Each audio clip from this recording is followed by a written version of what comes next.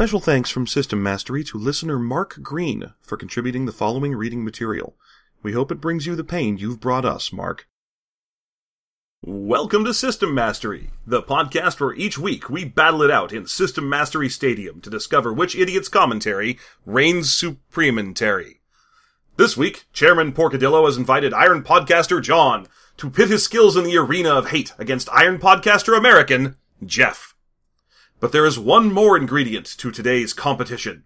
Our secret ingredient. The book on which these two jerks will display their literary acumen for the critical eye of our judges. Today's secret ingredient is...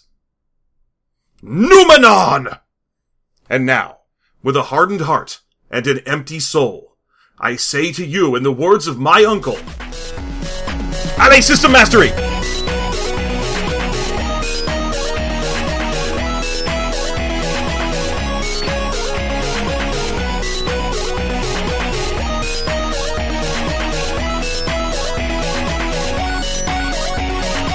Poison, I asked him what his opinion was about Dungeons & Dragons, and he told me to get away Zitface.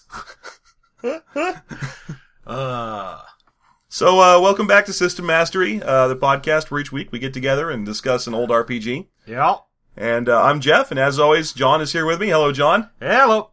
And this week we read a very unusual book. It's very unique, I will give it that. It is innovative. It is definitely one of the most interesting-ish books. Okay, so this book is called Numenon. And a Numenon is a thing. Is it? It's an actual... What is it? Why, a Numenon is is the concept of something that can exist, that you can know exists, without any kind of actual evidence. So no physical evidence, no ability to smell, taste, hear, see, or touch it, but you know it exists, and that's what a Numenon is. Yeah. It's like Nicolas Cage's career. But we have physical evidence of Nicolas Cage's career. He punched me on the set of Moonlighting. I wasn't supposed to be there. He called me a dirty hobo. Which I was. To be fair. In his defense. So that's what a Numenon is, and right off the bat, I knew that before I went into the book, because I'm a weirdo. Yeah, I didn't know that. But as soon as I saw the title, I was like, oh god, because it's named after a very philosophical thing. Oh yeah, see, now, I had no idea what Numenon was when I got the book from you.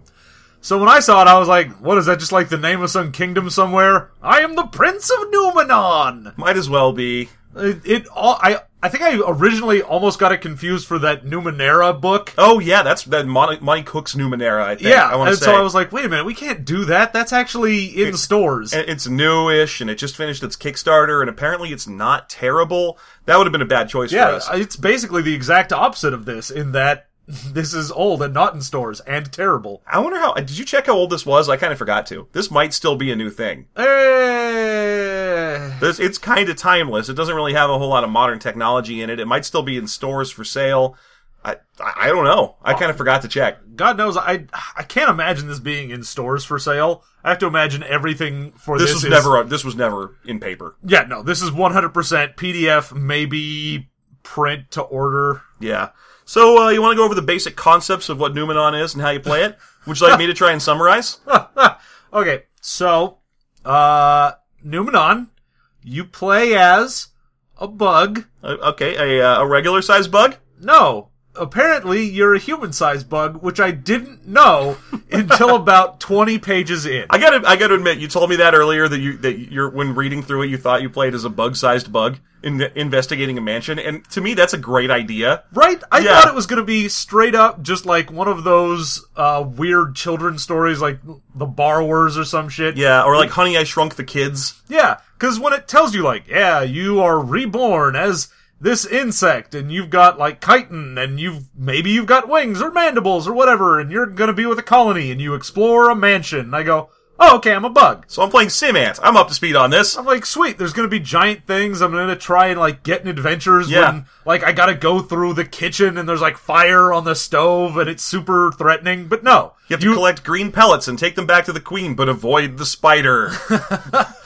Yeah, so when I first read it, I thought, oh, that would make for a really neat adventure, being a bug-sized dude in a house. No, you are a man-sized bug and no one cares that you're a bug. Yeah, so basically you play as what's called a sarcophagi.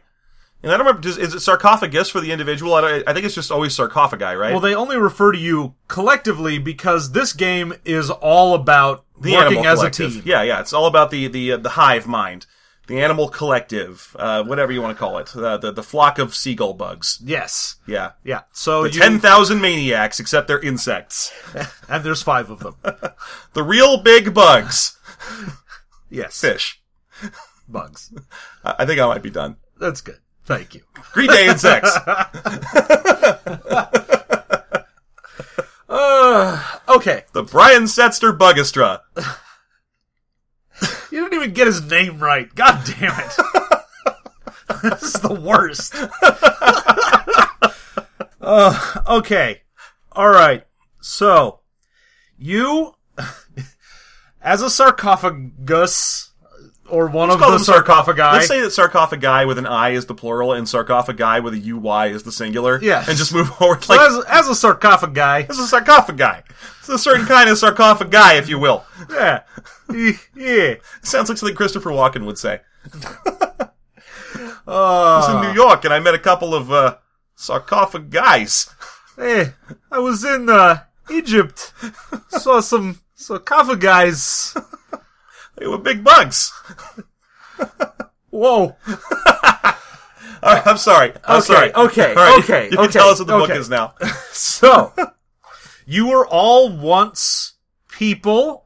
Probably. It doesn't... Assumably, you were human, but you all have souls that have been stuck inside of these bug bodies. And you're always born in groups. It's always at least 3 or 4 sarcophagi are born at once. Yeah, and so, no matter what, there is always a colony, is what it is referred to. And you have no memories of your past life, but you do have skills from it. Yes, you have knowledge and physical skills from your past life, and they make up 2 of your stats. One of them is basically your ability to access your physical capabilities from previous lives. So you've got activity is that stat. And then there's another one that is your ability to access the knowledge you gained in your previous life or lives. Which is wisdom. That's correct, yeah. And I think there might be a third one. They call 3 of them the mystery stats, and 2 of them are those. I think the other one is... Personality. Personality. And is how easy you can talk to people, essentially. Any social thing you do is governed by personality. So, you are born into a big chamber. You're in essentially what I assume is a cave. It's like a cave, and there's bat monsters, and... Yeah, they have bat monsters, and the first thing that happens as soon as you are born is you are attacked by bat monsters. And you are always attacked by one less bat monster than there are people in the party, so that you don't die. Yeah. They describe it as being the way of the Chiroptera, which are the bat monsters. Yeah, and they're like, yeah, they send a few down to test what's going on down there. Even though there's a bunch of them up there. Just a bunch. They just never send more down. Yeah, they are bad ninjas. Yeah, that's what happens. So, that's weird, but anyway, you are born in this little colony of bugs, and every bug is different. Yeah. And so we should probably talk here a bit about the mechanics and what the game... How to play the game before we dive into the... let's be nicer to people than the book is. Okay, yeah, because 100%, this book just gives you a bunch of weird, dumb crap at the beginning where it's like, you will be going on a journey through your mind into the world of the metaphysical and the metaphorical. Will you find out how to get through the Moulin Rouge? I wish it was the Moulin Rouge. Right? That would make this book a million times better than what it is. This book is set in a metaphorical mansion called the Silhouette Rouge. Yeah. But if it was set in the what do you want to call that? The Zelig period of France, the Moulin Rouge? No, if it was just straight up set in the movie Moulin Rouge, and you're like, Satine, I am a giant bug, please be with me. That would be great. Okay, but first you have to sing Roxanne in a weird voice. Roxanne. Chitin. Tap your mandibles along. That was pretty well done, by the way. Yeah. Okay, so yeah, you play as bugs to explore a metaphor mansion called the Silhouette Rouge. You have 9 statistics, and those statistics are awareness, which I believe is pretty self-explanatory. Yep. Violence, Which is all of your combat. every single time you're in combat, you roll violence. It's the only thing you roll. You roll it to hit, you roll it to dodge. So it's interesting that that's the mechanic. Dexterity is not the god stat here. Activity, which we already talked about, it's one of the mystery stats they call them. They're knowledge you have that you don't know why you have, because it's from past lives. So that covers But activity is anything physical you do that isn't combat. Correct. Wisdom is anything mental you do that isn't combat, or can be combat, actually. There's mental and social combat in this. You try and hurt people with insults and stuff. Yeah. Personality, same thing. Chitin, which is the strength of your bug skin. Yeah, it's how tough you are. Metamorphosis, which is your power during reality spasms, which is when the world goes all crazy and reality gets all fucked up in the mansion. Metamorphosis is your ability to remain stable during those periods. Yeah, oh my gosh, how Kafka-esque. Yeah, so Kafka-esque, right? Am I right, everybody? Yeah. Everybody listening out there, if you agree that this is very Kafka-esque, or even perhaps Nietzschean, please let us know. Yeah, Yeah. because the book is letting us know. Yeah, all the time. So Kafka-esque.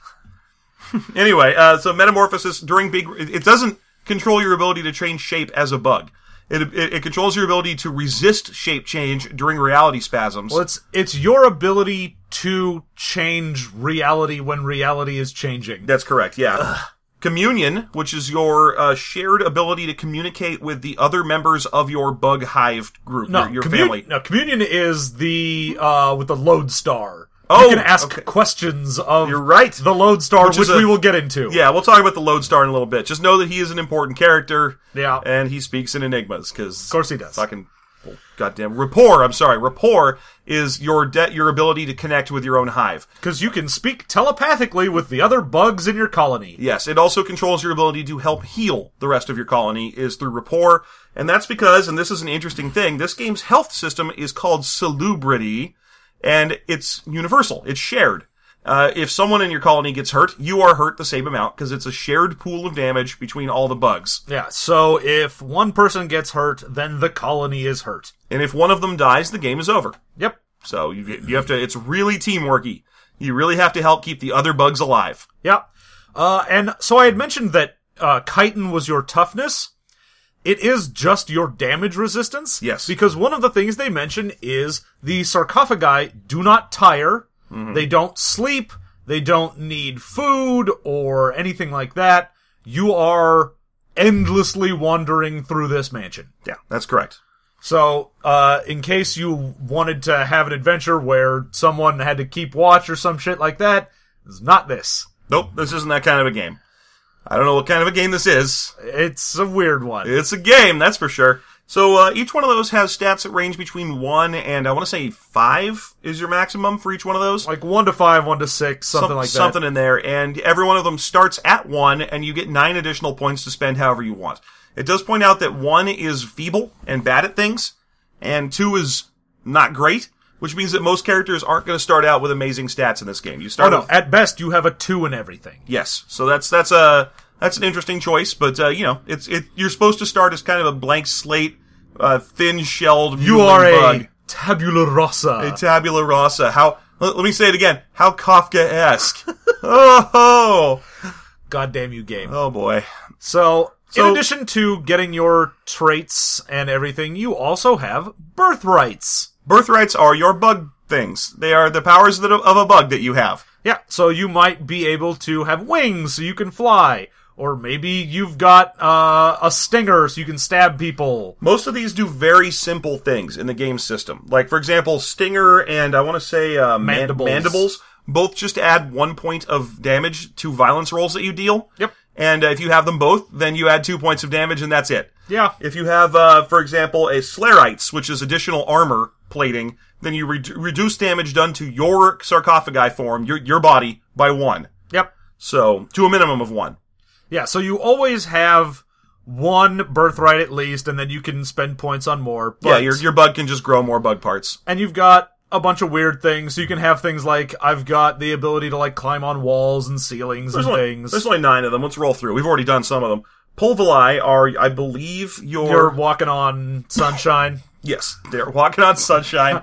Okay, and then I believe the Spinneret is your ability to walk like an Egyptian. Yeah. And then Sensila is your ability to have a new way to walk. Walk. Yeah, then you've got Spined Chitin, which is, of course, to walk on the This ocean. way. It's to walk this way. Like she told me to. Yeah. No, okay. I don't even remember what Pulvili is, do you? That is your stick to the walls and ceilings. Okay. Wings, self-explanatory. They let you fly around. Wings, straight up better than Pulvili, if you read through what they can do. Oh yeah, because it's harder to hit you if you're flying around. Yes, and Pulvili just lets you walk on ceilings, which you can do with wings anyway. Yeah. So, choose the right one there if you're It's playing. not like you get tired because you're a sarcophagi, so it's not like, beating my wings makes me sleepy. It's just, nope. I guess they maybe ran out of cool bug powers, so they were like, Spider-Man. Yeah, sticky. I would have liked to have seen them give Bomber Beetle ability here. The Bombardier Beetle, where you can spray hot poop. That would have made the game great. Come on, anyone can do that. True. I do that on the daily. I'd like to roll to spray hot poop at my enemies. Anyway, okay. Then Wings, self-explanatory, lets you fly around. Stinger adds a point of damage. Spinneret lets you trap people in webs. Yeah, you can shoot some webs at things, and you can either use Wait, how do I shot web, though? from your spinneret. Oh, okay, great. All right, thank you. So you can use that to ensnare people and either pull them towards you or like climb up things, whatever. Creatures that are ensnared are very easy to hit. The difficulty to hit them is automatically a 1. So that's a pretty powerful effect to get. Slayerites is extra armor. Proboscis is the ability to, I believe it's deal damage with punches. When you hit someone successfully, you can instead of dealing, normally you would deal damage equal to the successes on your violence. This lets you do 1 point of damage, but you gain health back from it. 1 point of salubrity is returned to you because you sucked some blood. Sensilla is enhanced senses. Yep, you've got like antennae or segmented eyes or whatever it happens to be, and you can see better and you get better awareness. Yes. Mandibles, another 1 point of damage addition, and then Spined Chitin, which is whenever someone successfully punches you, they take damage. Yeah, if they grab you. Yeah, if they grab you. And then there's Spray Hot Poop, which, again... self-explanatory. Yeah, I think so. That's pretty good. We've all been there. Yeah, what other bug powers? Everyone else, everyone has eaten at Taco Bell. I think we all understand that. We all know how spraying hot poop works. What are some other bug powers you think this game missed out on? Can you think of any? Oh, well, you've got to have things like you can light up your butt. Oh, yeah, glowing. Yeah, that's a really good one. No, just your butt. Just your butt. Bioluminescent butt. Yeah. Okay, that's a good one. I'd like to walk fitfully around on water. Oh, that's good. Yeah. That's okay. So, yeah, I got a couple of those that they missed. Yeah. All right. So, those are your basic stats, and then every character also chooses a principle. Yeah, the world works off of 3 principles. We have the principle of heart.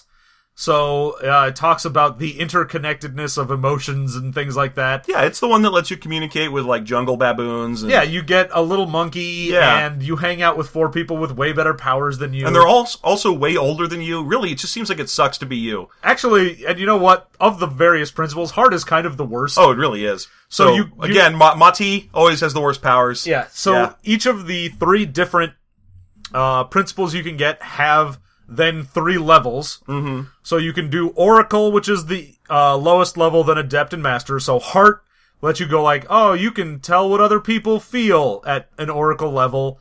At Adept, you can kind of influence how people feel. And then at Master, you can reverse them. And that's all it gives you. Yeah. It's like, are you nice? You're mean now. Or do you like war? No, you hate war. Yeah, it lets you... I think... is it... Heart or Mind that lets you cut someone off from the Logos? That's Mind. Yeah. That's the last. Mind is better. The last step of Mind is to cut someone off from Logos, which is the god of this game. Yeah, the Logos. The Logos. It's the Nike swoosh. The record of Logos war. That's the game. But the Logos is basically God, and you never get to see it. It's very metaphor-y and very Kafkaesque. But it's a god that no one can access, but everyone knows is there, and you're trying to solve puzzles that it laid out for you, is the basic premise of the game. Well, the whole thing is you get, sent into the Silhouette Rouge because the Logos wants to experience what it is like to be alive, and so it is taking your bug experiences. Yeah. Which seems like a weird choice. Why do it with bugs? Why do it with weird, never-tiring bugs? Part of the experience of being alive is going to sleep. Yeah. Or eating. These are all parts of the life experience that for some reason he decided to strip out of his investigatory tools. Yep. Whatever.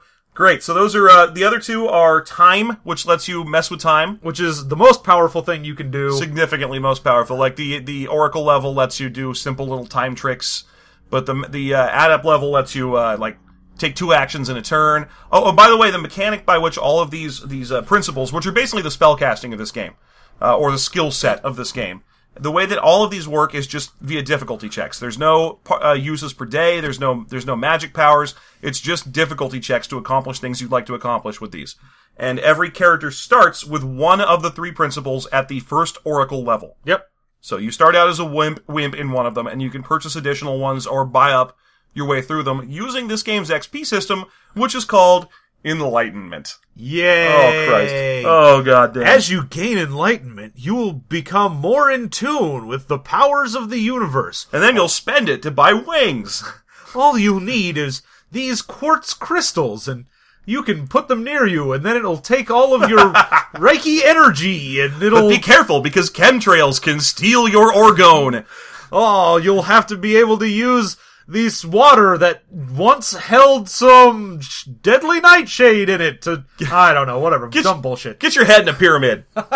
Come on, get your head in the pyramid game. I can do this all day. That new agey shit's my favorite. First of all, you gotta make some orgonite crystals, which are basically little flecks of crap embedded in an epoxy resin into a barbell-shaped flat thing. Then you want to heave that over a fence at a cell phone tower to destroy the negative energy emanating from it. You can also load those into a cannon that you use to shoot chemtrails from the sky! Because you live in the middle of the United States and are crazy. Yeah. Yeah, alright, so there you go. Anyway, you pick one of those and you get it as a spellcasting sort of ability. Okay. Now, the only other ability that your character has in this game that's relevant is that during reality spasms, bug people or sarcophagi can attempt to grab hold of the chaotic powers that are flowing through the earth, or through the Silhouette Rouge, which appear as various tendrily things, and use them to do stuff. You can use them to swat at people, to trap them. You get, your metamorphosis stat is used for literally everything during a reality spasm. So normally you're like, oh, if I want to check and see if I see something, I use awareness. I gotta talk to a guy, I'm using personality. As soon as reality turns upside down, then you have to take a minute, just sit right there, and then I'll tell you how I became the prince of a town called Bel Air. Oh boy. It always takes me too long to realize you're doing that. So, as soon as a reality spasm starts... That's by DJ Jazzy Sarcophagi, right? Yes. Yeah, okay. The Sarcophagi. The Sarcophagi. That would be a great ska band, actually. Yeah, like Egyptian theme. Yeah, I would totally see that. I would see them open for the Aquabats. Or the Hippos. Yeah, sure, yeah, why not? I was alive in 1997, and I got 2 ears and a heart. I know a lot of ska bands. So... yeah, when reality goes crazy, you can do things. So the easiest thing to do is see the tendrils of reality, and you need to do that before you can manipulate it. And that is using Esoteric Vision, which is the first level of reality spasm management. It's only a difficulty of 1. So all you need is 1 success, and you can see things. Great! Right, okay. Then you can start doing stuff, like firing it off as lightning. Yeah, so at that point, you essentially do the exact same 3 powers, just at different scales. There's only one, yeah, So it's like, you can shoot lightning, or you can shoot at the next level of difficulty. It is 5 for that, which is chain lightning, so hit a bunch of people. Or you zap everyone. Literally everyone. Literally everyone in the prima materia can be attacked with lightning. You can't see it, but I am making the worst face. What, you don't like the term prima materia? Would you say that's better or worse than Silhouette Rouge? I would say it is worse than Silhouette Rouge, because at least every time I read that, I think Moulin Rouge in my head, and that's slightly better. Could it be because prime material is totally a thing that people say already, and you don't need to change it to prima materia for no reason? Yep. Prima materia just sounds like a real version of one of those strategy guides you buy at GameStop. Oh, I got a real one. It's materia. I got a prima materia.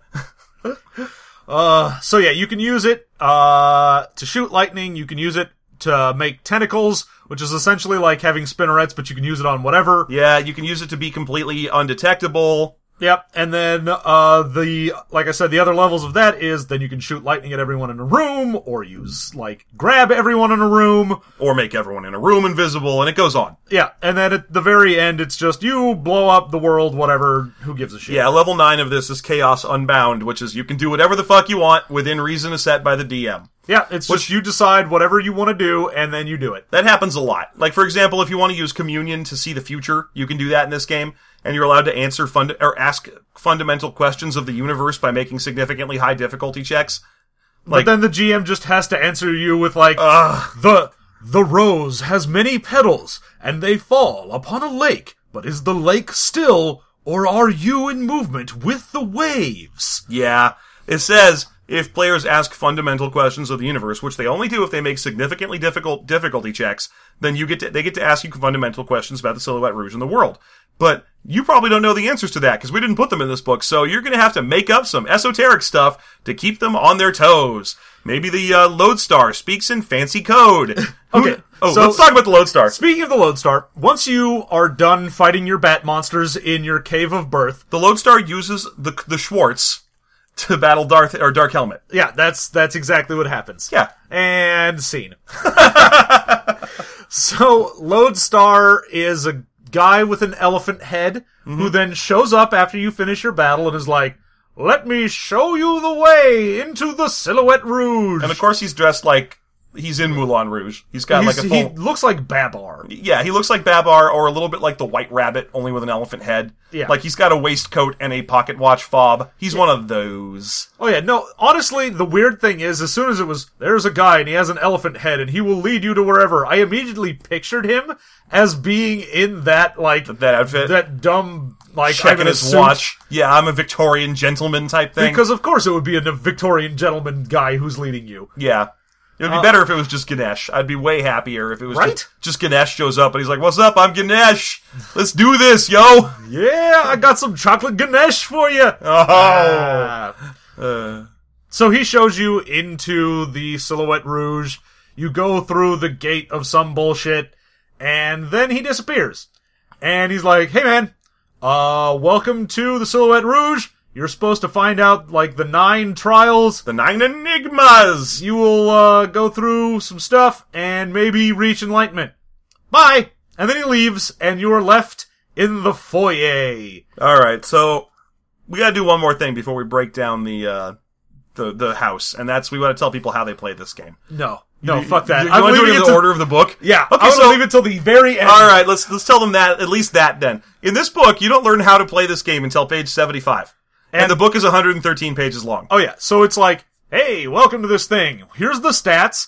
Here's the different things you've got. Alright, here's the dumb rooms. You're like, wait a minute, how do I play this game? Oh, we'll get to that eventually. Don't even worry about it, we'll get there. So we're not going to tell you just yet what the difficulty chart is and how you do it, but stay tuned. Alright, so inside the house there is an upper floor and a lower floor. The lower floor has a foyer. The upper floor merely has 3 hallways. The lower floor also has 3 hallways, each of which leads to 7 rooms. Inside of every one of these rooms is Psych 101. Yes. Every room contains some psych chapter, and you have to read it and then give a book report. That is essentially how this works. So you open up a door, and let's say, for example, that inside of that room there are a whole bunch of people walking around towards from a undetermined point to a different undetermined point, and it's dark in there, and they all have robes on their heads, and they're all carrying candles. And they will fight you if you mess with their candle. But if you find one that doesn't have a candle that's lit, and you light his candle, then perhaps he shall answer 3 questions. But the questions he answers the answers he delivers, shall be veiled in mystery and esoteric wisdom. Yep. That's one of the rooms. And that is probably the most straightforward of the rooms. Oh yeah, that's not surprising, seeing as how 10 of the 21 rooms are, you open the door and a story in first person is happening in there. Oh yeah, so... a short story. Like, imagine if any other game did this bullshit. Imagine if, like, you're like, okay, tell me about Waterdeep, Forgotten Realms campaign guide. What's Waterdeep like? I stood atop a crumbling tower, or at least what was known as a tower. My wife had left me the day before, and I remembered that she had left me, and it hurt. Yeah, so... okay, next on. So the book has 21 rooms on the bottom floor, and probably a good half are just short stories of the Lost One and his experience in that room. There are 4 specific rooms that reference the Lost One and what he does. The Lost One is the only person known in history who has ever solved the 9 enigmas. Probably. We aren't sure. Possibly. He may also still be in the Silhouette Rouge. He may be in the Nowhere.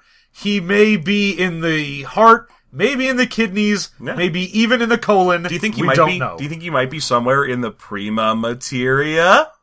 No. Oh, okay. No, he is not. All right. Well, there you go. The Lost One is described as someone who came to the Silhouette Rouge looking for his parents. And Maybe. Maybe. All of this is maybes. Everything in this game starts with a maybe. Yeah, it's like, oh, and then the Lost One showed up here, and there's clippings in this room of a child trying to find his parents, and it looks like the Lost One, and could this be him? Here's my question about the Lost One. Is he a bug? I don't know. I think so, maybe? Because, okay, did a human make his way into this metaphoric super heaven and try and solve his way out? Is that what happened, or was he a bug? And if he's a bug, how come he doesn't have the whole family structure that you do? We have to be fucking buggalos. Every one of us has to walk through the whole place going, family. And, if one of us gets hurt, we all do. But this guy, oh no, he just wanders around looking for his parents, and then he solves the 9 puzzles and he gets to flit off. Yeah, and what this is he's actually ICP. Yeah. And we're all the followers. Oh, okay, I get it. So he's Violent J and Shaggy 2 Dope, and merged into a single entity who needs to find his parents. Shaggy 2 Violent. Shaggy 2 Violent, who has to find his parents, and then we, as his loyal Juggalo Buggalo followers, have to follow them and swim through a river of Faygo. Yeah, see, we are in the Silhouette Circus. That's right. And we need to use our hatchets to get through the...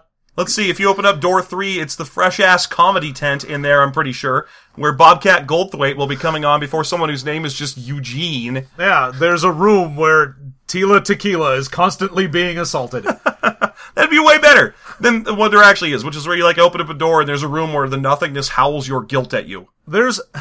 Okay, so there's a room that is... we keep talking about, the Psych 101 thing. There's a room that is literally that. Yeah, no, literally. And it is called the Revenge Room. Yeah. In the Revenge Room, you are shown a person that you knew in your past life, that did you wrong. And it shows you the wrong that they did to you in the worst light possible for them. So it doesn't show them they thought they were doing the right thing. Whatever they did, it was out of spite, or they're just being an asshole, or whatever it is. So you see all that, and then there's a button in front of you. And that button will punish them. You don't get to see what it does. You don't know what the punishment is, but you know if you press this button, it will punish that person. Do you press the button? I'm surprised they didn't keep going with that. I wanted to find a room where you go in there, and as soon as you're in, you are assigned to be a prisoner or a security guard. Yeah.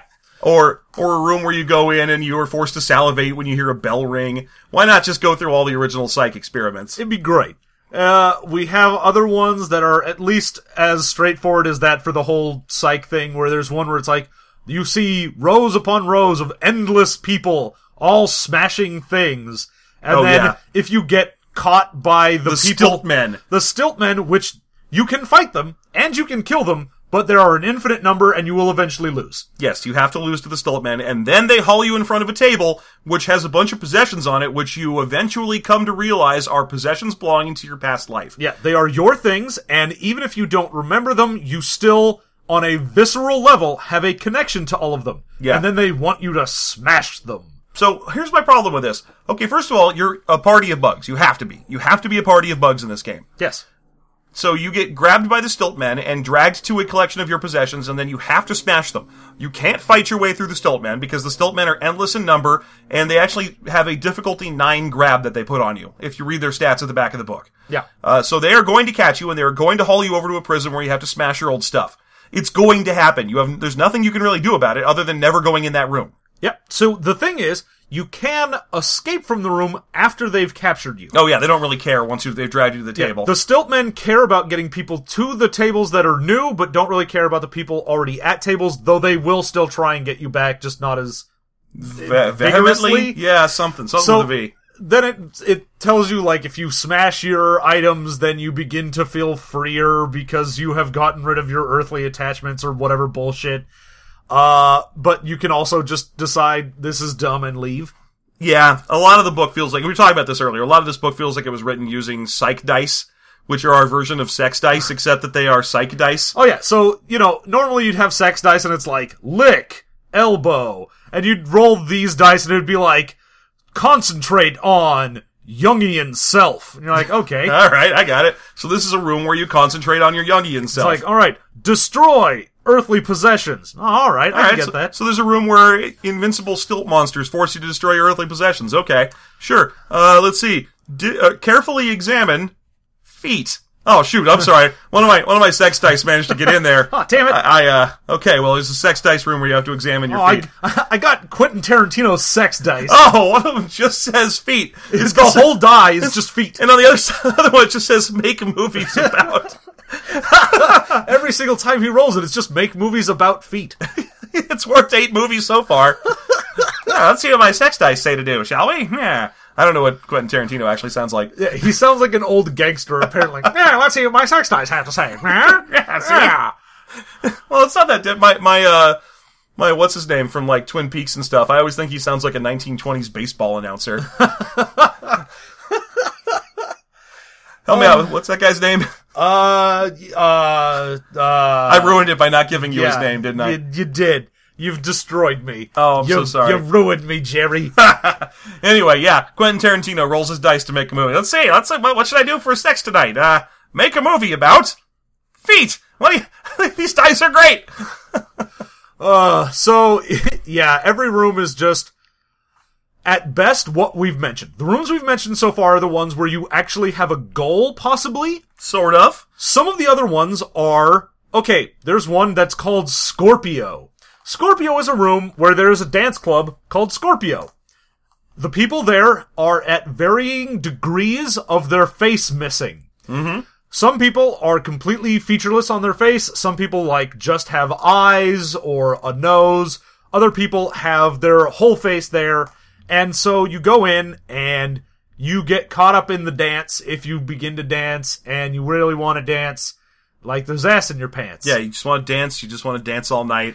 And you don't want to mess with any boys. You're just here to dance. Yeah, you just want to dance. Yeah, and no one's going to put you in a corner. Yeah. Yeah. Let me just real quick point out that all the other dancers in the room are humans, and everyone else in the world that you encounter is either some kind of weird monster or a human. You are the only sarcophagi that you'll ever find wandering around. There's only one family of them in there at a time. There are no other bugs. Yeah, there's just your little group of bugs. So everyone else is human, and that doesn't really bother you as a bug. You're used to that. And it doesn't bother them that you're a giant bug. No, none of them even seem to notice that. How Kafka-esque. Indeed. I'm going to keep saying that. It's the only time it's ever appropriate. So, like, in Scorpio, the edges of the hall that you are in are just nothingness. And occasionally people will get bumped out into the void. Mm-hmm. And then eventually they'll come back through the door and then they'll have their face back because it's normally the faceless people that get bumped off. Yeah, so you dance until you lose yourself and then you lose yourself into nothingness. And then you lose yourself in the moment, the music. Yeah, you own it. You've got Mom's spaghetti on your sweater already. Mom's spaghetti on your spaghetti already. Mom's spaghetti. Knees weak, arms spaghetti. So... and then there are bouncers in there, which are dudes with horns. Yeah, the bull men of Scorpio. And those guys you can fight. They have stats. And if they kill a guy, then everyone just leaves. Yeah. Like, all the dancers stop dancing and go, huh, and then just walk away. And if you leave the room and come back later, everyone's dancing and the body's gone. They'll reset it, yeah. And it means nothing. It's just, you're dancing. And then you're not dancing. You leave the room. Who knows? Whatever. Who gives a shit? So we don't know if this is... Here's the thing about this. It feels like you're reading about, like, concentrated afterlives. Like, the people who were dancing around in this room are doomed to dance around in this room. It's like what they do after they die. Yeah. But it's not set that way. It just feels like that. It has this weird setup where it's almost like the whole, like, punishment fits the crime, Dante's Inferno type thing. Yeah, exactly. Except, there's nothing there. And also... Dancing ain't a crime. This ain't Footloose. This is my town. I'm John Lithgow. Damn you, Kevin Bacon. And I hate dancing.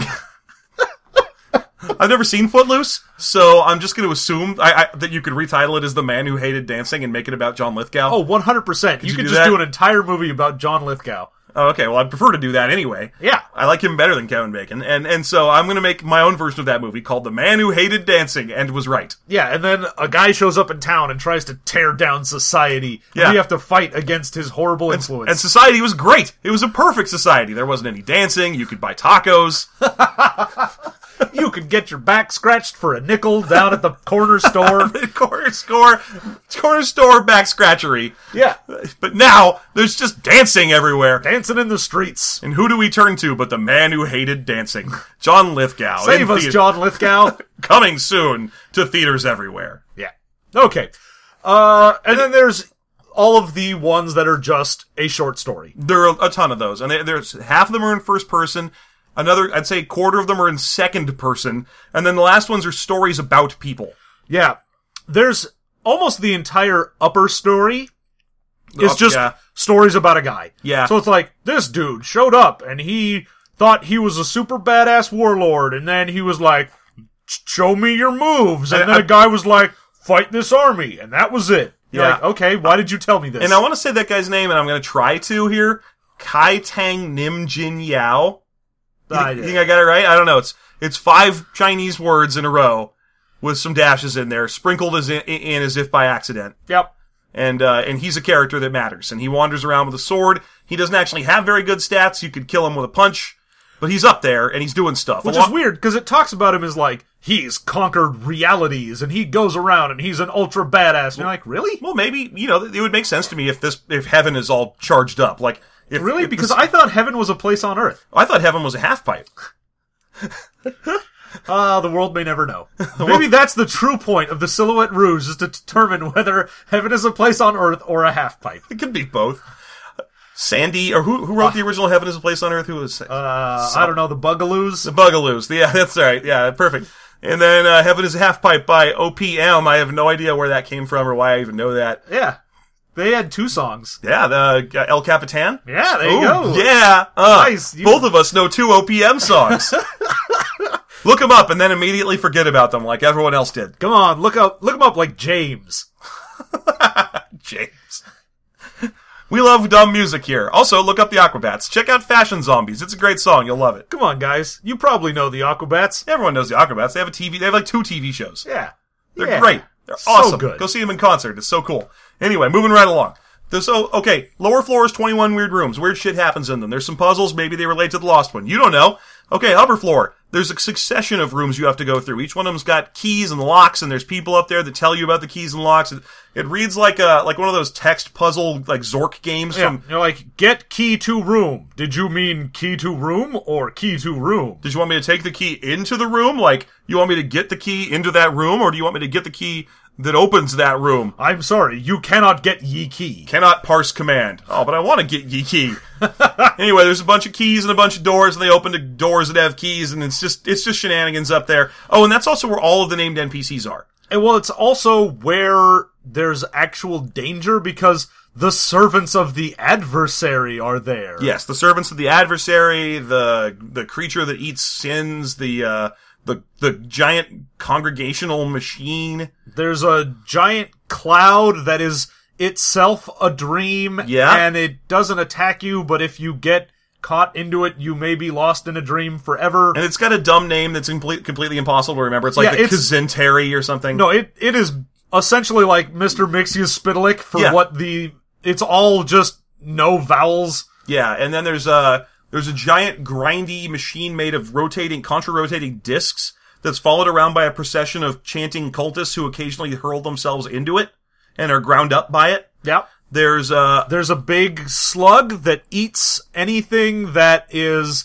trash. Yeah. So you pass right through it if you're alive. It won't even touch you. But it just slugs its way around, like eating dead bodies and trash and shit like that. So it basically resets the stage after you come around through it. There's a man whose head is the sun. Yeah, there's Sol Invictus. Sol Invictus, and Sol Invictus is a nice guy who wants to help the bugs. Of course, because he's Sol Invictus. There's so many of these. There's the Minotaur. Yeah, there's, the Amarathian or some shenanigans who is a guy in, like, coveralls who's like, hey, I'm just here to help, like, fix the pipes. Yeah. Like, you have a weird name for what is essentially a plumber. Yeah, because he's probably another secret thing. And they're all upstairs just trying to work off each other and talking to each other. And there's libraries up there and weird rooms There's the Mayhawk who's all about boning. Yep. We can't even... There's something like 50 rooms, and they're everything in It's so weird that this place feels expansive and big, but it's all just these rooms. Yeah, and every room is just a thing. And it's just a puzzle. It's rarely like, you open a room and there are 30 orcs in there and they're guarding a treasure that you need. No, there's, like, you open a room and there's a yogi sitting in the lotus position. He has actual lotuses floating around him and a book floating in front of him, and the book is reading him stories. Yeah. Like, okay, but what else? No, that's the room. That's the room. That's it. You guys figure it out. And that doesn't tell you what he can, it's like, well, you can ask him questions, I guess. Well, you can, like, listen to the story and then you experience the story. Yeah. But it doesn't matter because then the story ends. Yeah, it's so weird because none of this really leads to anything. It's all supposed to be, like, when you read the how to run this game section in the back, it's very deep into the, like, well, we filled the whole place with metaphors and symbolism and shit so that you can figure things out. You should add a bunch more symbolisms and metaphors and like, here's the list similes. Here's the list of things that we put in there. Bugs. Spiders. Bones. Books. Candles. And then it's like, maybe you put your own metaphors in there. Whales. Whatever. Put them in there. Yeah, and the problem is, you go through all these rooms, and when you're first reading through it, you'd think, okay, well, this is just like what players might read so they'd know what's going on in a room, but you, as the GM, should know what is actually happening. No, of course you don't. No, it's all open to examination and interpretation.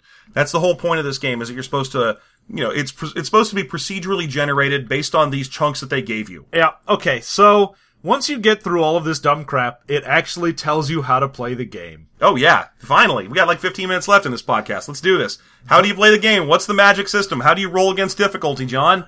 You use Domino's. Yay! You call Domino's Pizza, Yeah. and then you eat that and stop playing this dumb game. You call Domino's Pizza and ask them if they think that a talking giant bug should be able to scale a nearby wall.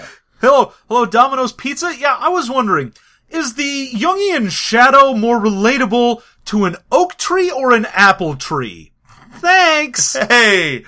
Well, this is Domino's Pizza. We're glad you called and asked us weird esoteric philosophy questions. If you'd like to order pizza as well, press 1. Press 2 to go fuck yourself. Press 3 to talk to the Lodestar. Which is something you're going to keep trying to do. So yeah, you use dominoes in this game. It says you need a standard set of double 6 dominoes. You do indeed. Now, you work at a nerd store. Do they sell double 6 dominoes there? Of course they do. And are there varieties of sets, or is double 6 the actual standard? Double 6 is normal dominoes. You then get double 9 and then double 12, which is your Mexican train. Okay, well, I'm glad to know you actually know about dominoes. Hey, what do you know? All right, good. Okay, so you need a standard set of dominoes. Here's how this works. Remember how you have stats? You have, like, for example, a wisdom of 2. That means you get to pull 2 dominoes. Now, the DM is going to pull a single domino and set a difficulty. Yeah, so that domino is your lead. That's the lead. And the way that this works is if you're playing as an individual bug and you don't have your party to help you, and your DM says, all right, you need to convince this guy to get out of your way. And he's not especially difficult to convince. His difficulty is 1. So I reach into my bag of dominoes and I pull one out at random and I put it down on the table. And it's got a 1 on one side and a 6 on the other. Now, your persuasion ability is two dots, or what, I don't remember which stat is which, but... Yeah, your personality is 2, so you personality is grab 2 dominoes. Now, if you can connect even one of them to the 1 or the 6 on my domino, you've started to create a train, and that train is currently at a length of 1, so you have succeeded. Yep. Now, since, as we had mentioned in the beginning, probably the highest any of your stats is going to be is maybe 3 or 4 if you really want to specialize in something. Or if you've been playing for a long time. Well, yeah, but at the start, Yes. you're going to be essentially garbage at almost everything. Maybe one thing you'll be okay at. So the reason that this works is because you're not supposed to make a whole lot of rolls alone. No, you are supposed to be working with everyone else. So, let's say you've got 3 bugs together and they want to try and climb a thing. So you're all going to help each other climb. You're using activity. You get whoever has the highest activity as your base. They become the trump. So the trump, say, has a 3 in activity because he decided he wanted to be all good at that. So you take him. He gets his 3 dominoes. Then anyone else who is helping gets 1, regardless of what their stat is. Yes. So for every person helping you, you get another one. And then you, then all go off of the lead. Now the trump doesn't have to start. So if you've got a 1-6 and the 3 you pull don't have a 1 or a 6 anywhere on them, as long as someone else has one, they can play it and you can play off of those. Right. And the highest difficulty possible in the game is a 9. Which seems crazy hard to do. Right, but you're supposed to have players who also have stats in the super high range by then. But it is, it's intentionally super hard to do, because things you do at a level 9 difficulty are stuff like ask God what the universe is all about. Yeah. Like, the level 9 stuff is straight up just insane bullshit. Destroy everyone in the world. It's all stuff like that. So it doesn't really matter. But it's up there. So basically, average difficulty in this game is like a 2. And so everything you do, every single time you roll to deal damage, to not get hit by someone, you play a little game of dominoes. Yep. And that's it. And then as soon as you're done, you throw all the dominoes back in a bag. Yep. There you go. That's the mechanic. I like it. I think it's... Honestly, going through this, I had to read 75 pages of stupid Psych 1, like, dumb hippie nonsense, and then you get to page 75 and they go, hey, you know what the mechanic is? You pull a domino and see if it connects to these dominoes. You can have help from your friends. Simple. Great. Easy. Super good. It's like someone came up with a really good system for how to play and make an interesting team game. A game where people have to play with each other and work together, and they really wanted to focus on that because it's shared health pool. Oh yeah, at its core, the system is great. Awesome. And then the everything between page 1 where it tells you how to build your character and page 75 where it tells you how to play your character is like if you took a grad student, put them in Psych 101, and then threw all of that into Blender. Yeah, it is, and it's definitely not an actual Psych student. It's almost assuredly it's a literary. It's a lit student who then took Psych 101 and is like, let me show you all of these things that I am writing the stories of the mind. I think I've accelerated to a level beyond the basic concept of role-playing game design. Yeah, we don't do standard orcs and goblins in this. That's so reductive. You see, in our game, we like to challenge the players to really exist on another level. And honestly, the description at the beginning sounds like one of those horseshit video game guys who describes their new indie game where they're like, our game is really going to challenge players to interact with not just the environment, but they're themselves in the environment. Yeah, procedurally generated content, othering the otherness, that sort of thing. It definitely sounds like someone's Kickstarter video for the worst indie game ever. It sounds like someone bought grad student refrigerator magnet poetry and just scattered it on a table and organized it into a book. Oh yeah. They're like, the colonialism of my preternatural darkest mind is flowing through a shadow realm? Yeah. The reductiveness of my feet. Oh man, again? Make movies about feet, damn it! How did my Tarantino movie magnet set get in here? Alright, let's try and roll these different dice. I got, smoke trees and every day. Alright, amen. So the basics are this game is deeply playable. The system itself could be used for whatever. Love it. It's a great system. I love it. The whole middle of the book is just empty-headed nothing that they tell you in the DM section, look, I like to picture this guy with kind of a dumb New York accent, even though it's clear he was like some grad student, but look, we took a bunch of, symbolism and whatnot, and we stuffed it in there. There's lots of you figure it out. We took some mango peach sorbet, we encrusted it with symbolism, and we took the secret ingredient of Numenon, and we worked that into the spice on the side. Yeah, it's right there. It's on your plate. Eat it. Come on. If you don't like it, you can put some extra seasoning on there. I don't know, maybe you like different or something. What are you, queer? Figure it out. That's how this looks. Like they basically admit that in the DM section. Like, hey, we didn't put any answers in here, because we didn't have any. Yeah, we got because there are no answers. Yeah, so we get to the end and, I don't know, you figure it out. That's how this reads. Yeah.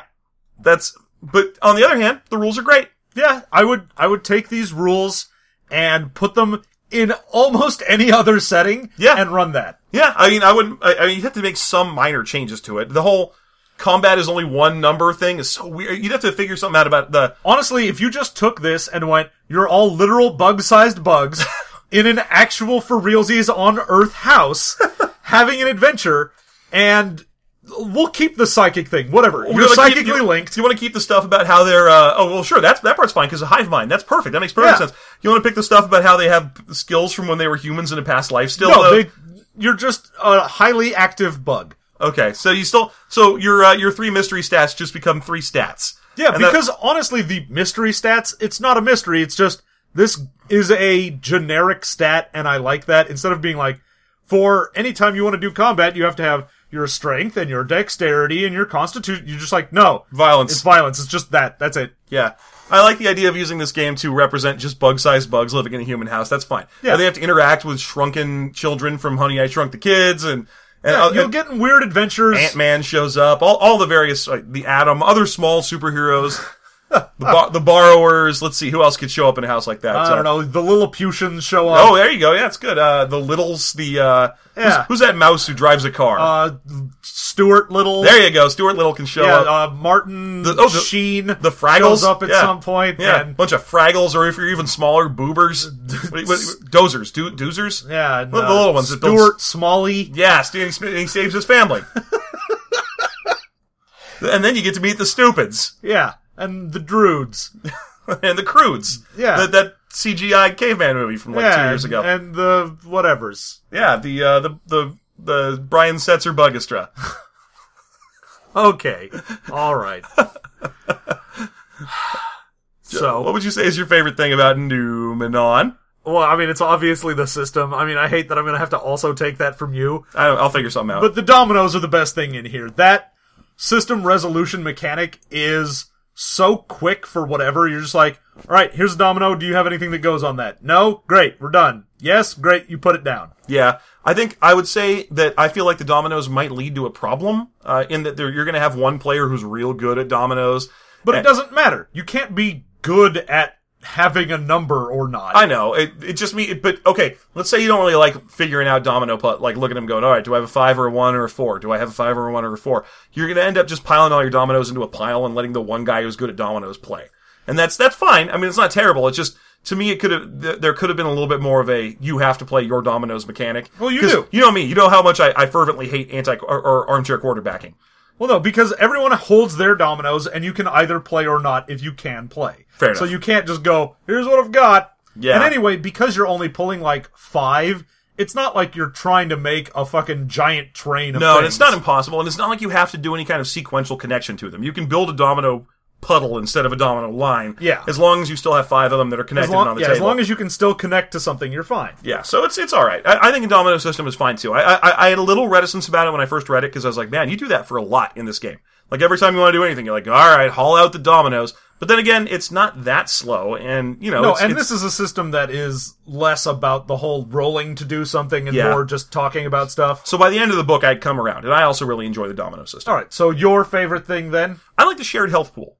I like the idea that the players are forced to deal with or to defend each other. That the shared everything in this game is impressive to me. Yeah, the teamwork focus is nice. Yeah, I like that. It's really well done. The characters are telepathically linked. They can heal the party by just wanting to. Like, if you have a good rapport skill, you can stand around and spend an action just healing salubrity for the party. We never even talked about what the NPCs in this game are and what they look like. I want to do that real quick. Everything else in the game is called an other, and it's just it's usually a static nothing that's in there just to help you learn a lesson. And they don't even have salubrity, they just have strength, which is their hit points. And a lot of them are just sort of hollow shells that do the same thing all day, like video game NPCs. Yep. There you go. Alright, great. What's your least favorite thing about this game? Everything that's between pages 1 and 75, right? So my least favorite thing is actually going to be after that, in that there is no discussion of what to do. Yeah. It presents you with an entire world, and I'm fine with world building. I'm fine if you want to say, these are all these weird rooms, there's all these puzzles, but if you don't have anything to then go on, there's no reason to have this book, because otherwise you could just go, as like a GM, I could have made that up. I can go ahead and just take my dumb bullshit and randomly roll and say, you're in a room with lotus petals, there's a guy burning them slowly. And you have to make movies about feet. God damn it. Yeah. On the background behind him is a movie about feet. You figure it out. Like, that's the level that all of these different rooms are, is just, there's some stuff happening, you figure it out. If there was even a hint of like, this is what we intended, then I would like it way more, but the fact that it's just, not only a bunch of dumb esoteric crap, but there's no application for it. Well, the whole game is set up around these things called the 9 Enigmas. And they're like puzzles or keys or something. And here's the thing about them. They're the core MacGuffin of the game. You need them to solve the Silhouette Rouge or escape or win or whatever. Yeah, that's how you win this RPG. Except they don't even tell you what they are. Like, no, it's just, there's 9 enigmas. Well, what are they? Yeah, you figure some. There's 9 of them. That's what you know. Maybe there's 10. I don't know. Whatever. Some guy solved them once, probably. We're not sure. He may have or may not have. A lot of it feels like the first half of Dark Crystal, the movie, where Jen's got that crystal and he's like, what the hell is this for? What do I do? Where am I going? Do you know Agra? Nope, I sure don't. I just give you some crystals and you choose one. But you don't even know what to do with it or where to go. Just keep wandering around, you gelfling. Yeah. It feels like that. Alright, so your least favorite thing in the book then? The first person stories, I'm gonna say. I really, every time I get to a room and open it and I'm like, it's like when you come to a part, you're reading Lord of the Rings and you hit some italics and you're like, oh, it's gonna be an epic lay of poetry about Beren and Luthien. Let's see how long this is. 7, come on. I don't want to read this huge epic poem. I want to read more about the hobbits. Let's roll along with this. That's every time I find one of those short stories in here, I'm like, oh, damn it. I don't care about you, Kai Tang Jim Nin Yao. I don't care about your sword fight, and you're not telling me what's in this room. That's for fucking sure. That's the biggest problem with them, is normally you walk into a room and it's like, here's what's in the room, here's what's happening in the room. You get to the first person story and it's like, here's what a guy did in this room. Maybe. Sometimes it's not even in the room. No. Sometimes it's just a short story about a guy on a mountain or something. It's like, this guy, had to fight spiders with some girl. And you're like, okay, well, if I go in there, is that girl going to be there? Is it gonna be... Spiders? What? Yeah, you just get a short story. I don't know if you're supposed to read it to the players when you come in, like, oh, good, we hit a short story room. Everyone settle in, because I'm about to read a short story. All right, everyone get your crackers and juice and lie down on your mats. It's story time. See, I was going to go beat poetry, and you went kindergarten, and I like it even more. Yeah, so I don't care for that. Would you play Numenon? Oh, God. Okay, you know As what? is. No, I know. I would play this, given the caveat that the person who made this game runs it for me, because at least they know what they want to do with it. I doubt it.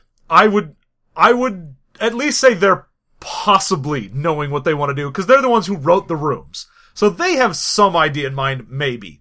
Anyone else who was like, I'm gonna run Numenon, I go, you're gonna make up some dumb bullshit, and you're gonna try and use someone else's dumb bullshit to run this story.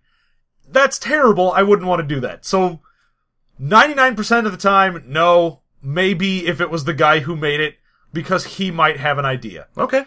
Also, I would run it with him because then I could grab him and be like, why? It must have sold a little bit. Yeah, plus, like I said, the system is good, so I would play in the system. Would you play Numenon? Numenon. Well, let's see. I would play in it if Quentin Tarantino was running it. Yeah, obviously. Yeah, that's a given. I think I'd play any game if Quentin Tarantino was running it. Except for the Sex Dice game. Except for Sex Dice. I don't want to make any more movies about feet, Quentin. I just can't. It's not me, it's the dice. The dice, it just keeps coming up like that. Yeah, you can see the other sides, and they all say make movies about and feet. Sometimes I roll feet. I don't even know what I'm supposed to do in that situation. I do. I quit. Oh, I know. Make movies about. Oh, damn it. Yeah, that's how I made Inglourious Bastards. Yep. There's a lot of stuff in there about making movies. About making movies. Yeah. About. Feet. There's still feet, though. You get on a foot rut, and you just keep putting feet in there. Yeah, you get mad ruddy on foot. That's, excuse me, I'll be back in a minute. Alright. Oh, I have no idea what Quentin Tarantino actually sounds like, and I should, because he's in several movies. Yeah, you'd think that, but no. Oh, well.